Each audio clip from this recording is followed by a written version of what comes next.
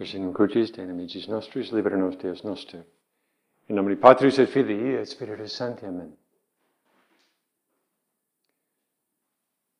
My Lord and my God, I firmly believe that you are here, that you see me, that you hear me. I adore you with profound reverence. I ask your pardon for my sins and the grace to make this time of prayer fruitful. My Immaculate Mother, Saint Joseph, my Father and Lord, my guardian angel, intercede for me. How wonderful it is to take these first steps in the new season, holding the hand of Our Lady. Mary catapults us into God's logic with the feasts of her birth, the exaltation of the Holy Cross, of which she plays a major part, and the feast of Our Lady of Sorrows.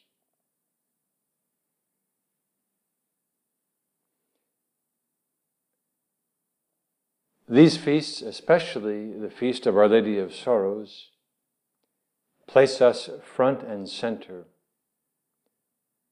in our belief that Jesus is the only Savior of the whole human person and of all humanity.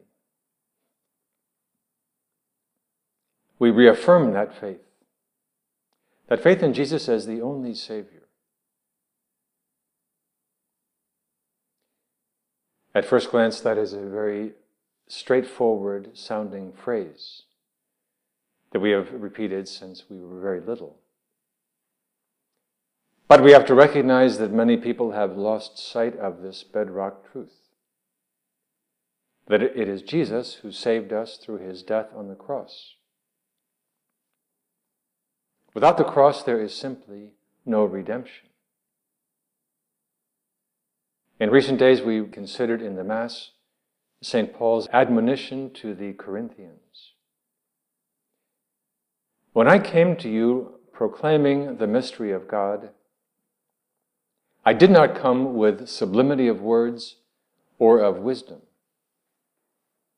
For I resolved to know nothing while I was with you except Jesus Christ and him crucified. I came to you in weakness and fear and much trembling. And my message and my proclamation were not with persuasive words of wisdom, but with a demonstration of spirit and power, so that your faith might rest not on human wisdom, but on the power of God.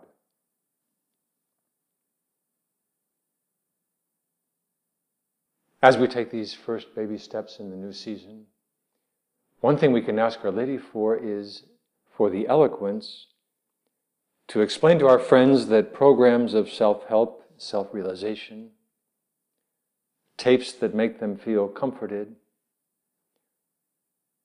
are exactly what St. Paul is railing against: human wisdom. There's nothing wrong with self-help, self-realization, as long as we realize that those are merely self-helps. Paul's exclusive message was Jesus Christ and him crucified. It is so wonderful to begin this new season with Our Lady, holding her hand tightly. We know that every mother wants to see her children mature. Our Mother Mary, the woman of sorrows, places us front and center precisely before Jesus on the cross, right there at her side, precisely so that we can mature by realizing that we too share in the mission of Jesus. You may recall that thought from one of the homilies of St. Josemaria, when he says, Mary always does us the immense favor of bringing to the cross, of placing face to face with the example of the Son of God, those who come close to her and contemplate her life. It is in this confrontation that Christian life is decided. For each of us, this talk of bringing us to the cross, well, basically it means facing up to the difficulties of life. Things going wrong, physical suffering, loss of employment. Learning how to deal with those difficulties of life is a major step in our maturing. Years ago, St. John Paul II wrote that great document on the Christian meaning of human suffering. And at one point, he asks us to imagine someone sitting on the ground, resting against a piece of wood, and saying to himself, why? Why me? Why? Why all this suffering? At a certain point, a voice breaks in and rouses him from his self-implosion, so to speak. And that person who's asking that question suddenly realizes that he's resting not just against any old piece of wood, but against the cross. And as he looks up, he sees, hanging from the cross, Jesus Christ, who says to him, "Help me. I want you to help me." Well, the fact is that Jesus is saying those very same words to each one of us. Those words provide us with the biggest context of our life. The months that lie ahead of us and the rest of our lives have to do with helping Jesus in his work of redemption. What a difference that makes when we focus on that mission. That seriousness of purpose, because this is the most serious of all missions, that purpose gives to our lives much depth. And it liberates us from a happy-go-lucky attitude and rhythm of life. There's a moment in Tolstoy's Anna Karenina that really and truly captures this maturing process. Tolstoy is describing a certain gentleman by the name of Lievin who longed to listen to the voice of his wife. That voice that had changed and acquired, along with her gaze, that mixture of sweetness and seriousness, so characteristic of people who give themselves body and soul to a single occupation.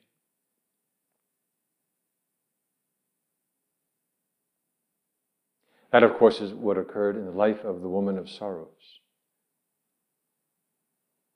In Mary's case, she could never forget those ominous words of Simeon in the temple, in the very first days of the life of Jesus on this earth. When Simeon said to her, "Behold, a sword shall pierce your soul also." It is obviously very hard to ever forget words like that. It is easy to imagine the neighbors of Mary there in Nazareth, no doubt noticing that joyful seriousness in her eyes, even when she was a very young mother, barely 20 years old. To learn from this woman of sorrows, we can observe her during her son's passion and death. We can take advantage of some powerful passages from a book by Francois Michel Willem called Mary, the Mother of Jesus. During the Lord's Via Crucis, Mary is finally able to encounter her son. Jesus had awaited this moment throughout his entire life. As for Mary, she too had been preparing herself for this moment ever since Simeon's prophecy. During those years in Nazareth, side by side, they had anticipated this hour, their hearts fixed upon the decree of the Heavenly Father. And now their eyes met. And at once there was a union of their souls. What need could there be for words? Suffering met with suffering. Sympathy accepted sympathy. Courage joined with courage, and love was united with love. As Jesus agonized on the cross, we can imagine Mary contemplating the words that Pilate had written and placed above her son, the initials INRI. That first initial I, Jesus. That word brought to her mind that moment when she had heard that name for the first time.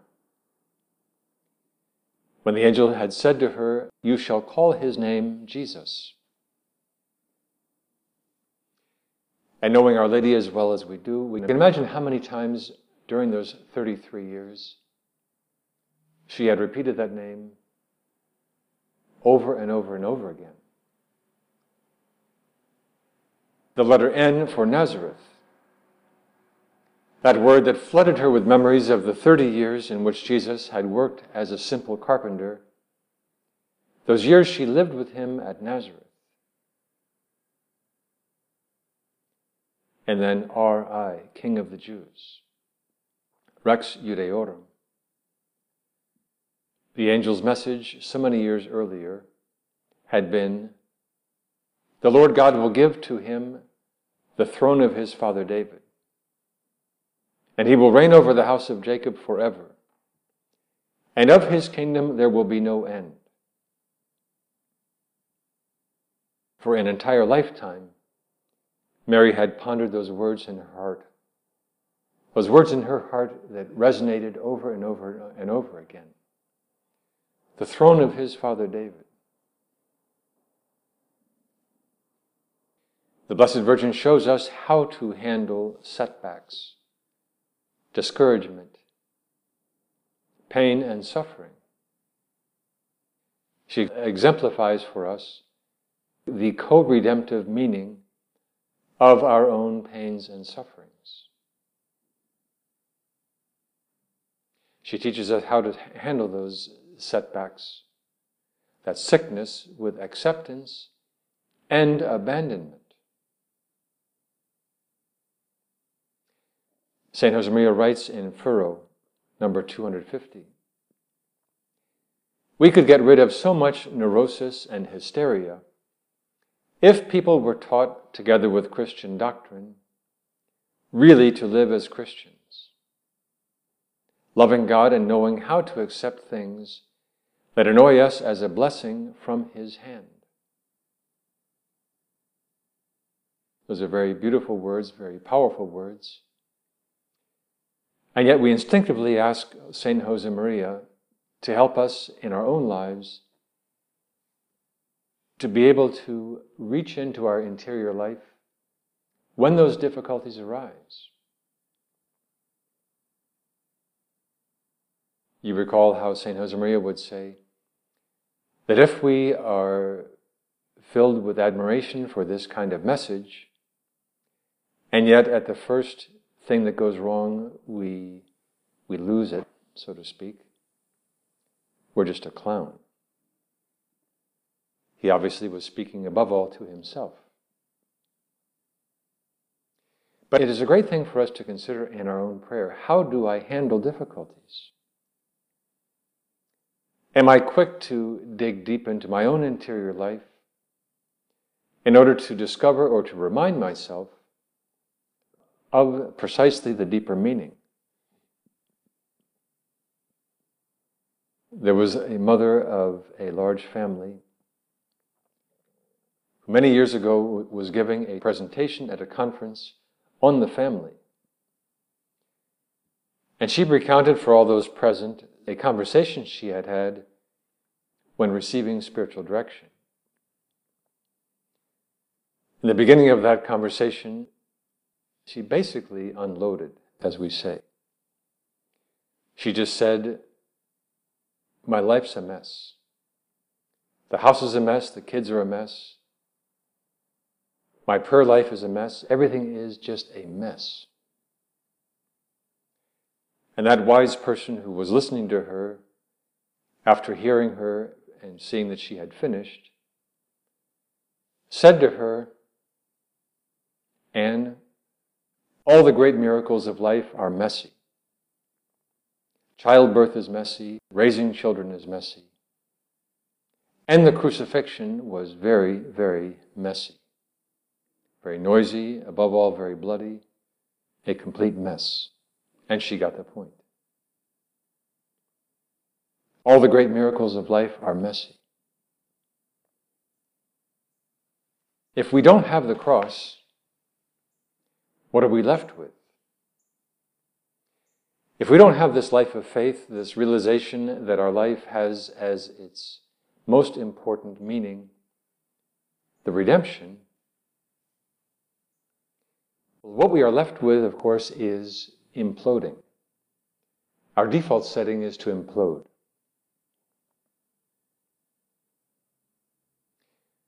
Someone who was very transparent, thank goodness, was talking about her own implosion in an article some months ago, where she described herself at a typical cocktail party, sitting in a corner, looking at all the people, and thinking to herself, as she looked from one to another, she said to herself, "You don't have cancer, you don't have cancer, you don't have cancer, I have cancer." And feeling more and more sorry for herself and really and truly imploding, which of course does not get us anywhere.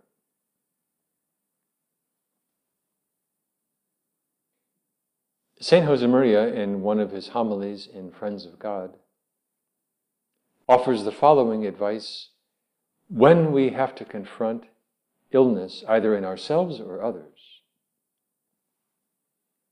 When we are sick, we can get very tiresome.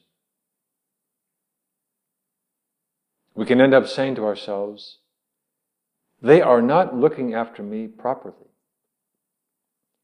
Nobody cares about me. I'm not getting the attention I deserve. Nobody understands me." The devil, who is always on the lookout, can attack from any angle. When people are ill, his tactics consist in stirring up a kind of psychosis in order to draw them away from God and fill the atmosphere with bitterness. Therefore, if God wills that we be struck down by some affliction, take it as a sign that He considers us mature enough to be associated even more closely with His redeeming cross. All along during this time of prayer, we've been considering maturity, being aware of what our life really and truly ultimately means as far as God is concerned. We can say to Jesus right now, truly present here in the tabernacle, "My Lord, you and I, we have a lot of redeeming to do. And that redeeming is going to be accomplished precisely through the very same means that you began that process, on the cross. There is no other way." We hereby make this resolution to embrace the cross, to carry in our pocket a small pocket crucifix. You may have heard that there were times when Saint Josemaria found himself in the chapel where he was living in Rome, where he would pull out his pocket crucifix and kiss it a number of times. Well, it makes all the sense in the world then that Saint Josemaria would write the following in The Way of the Cross. "Is it not true that as soon as you cease to be afraid of the cross, of what people call the cross, when you set your will to accept the will of God, then you find happiness, and all your worries, all your sufferings, physical or moral, pass away?" Truly, the cross of Jesus is gentle and lovable. Their sorrows cease to count. There is only the joy of knowing that we are co-redeemers with him.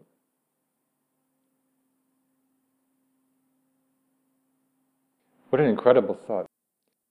All your sufferings, physical or moral, pass away.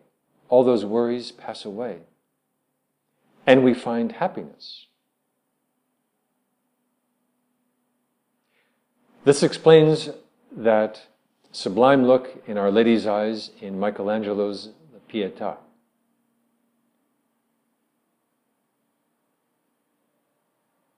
Such a serene, such a queenly look in her eyes. Well, this is what we ask Our Lady. Great serenity, great joy, great efficacy in this life of ours.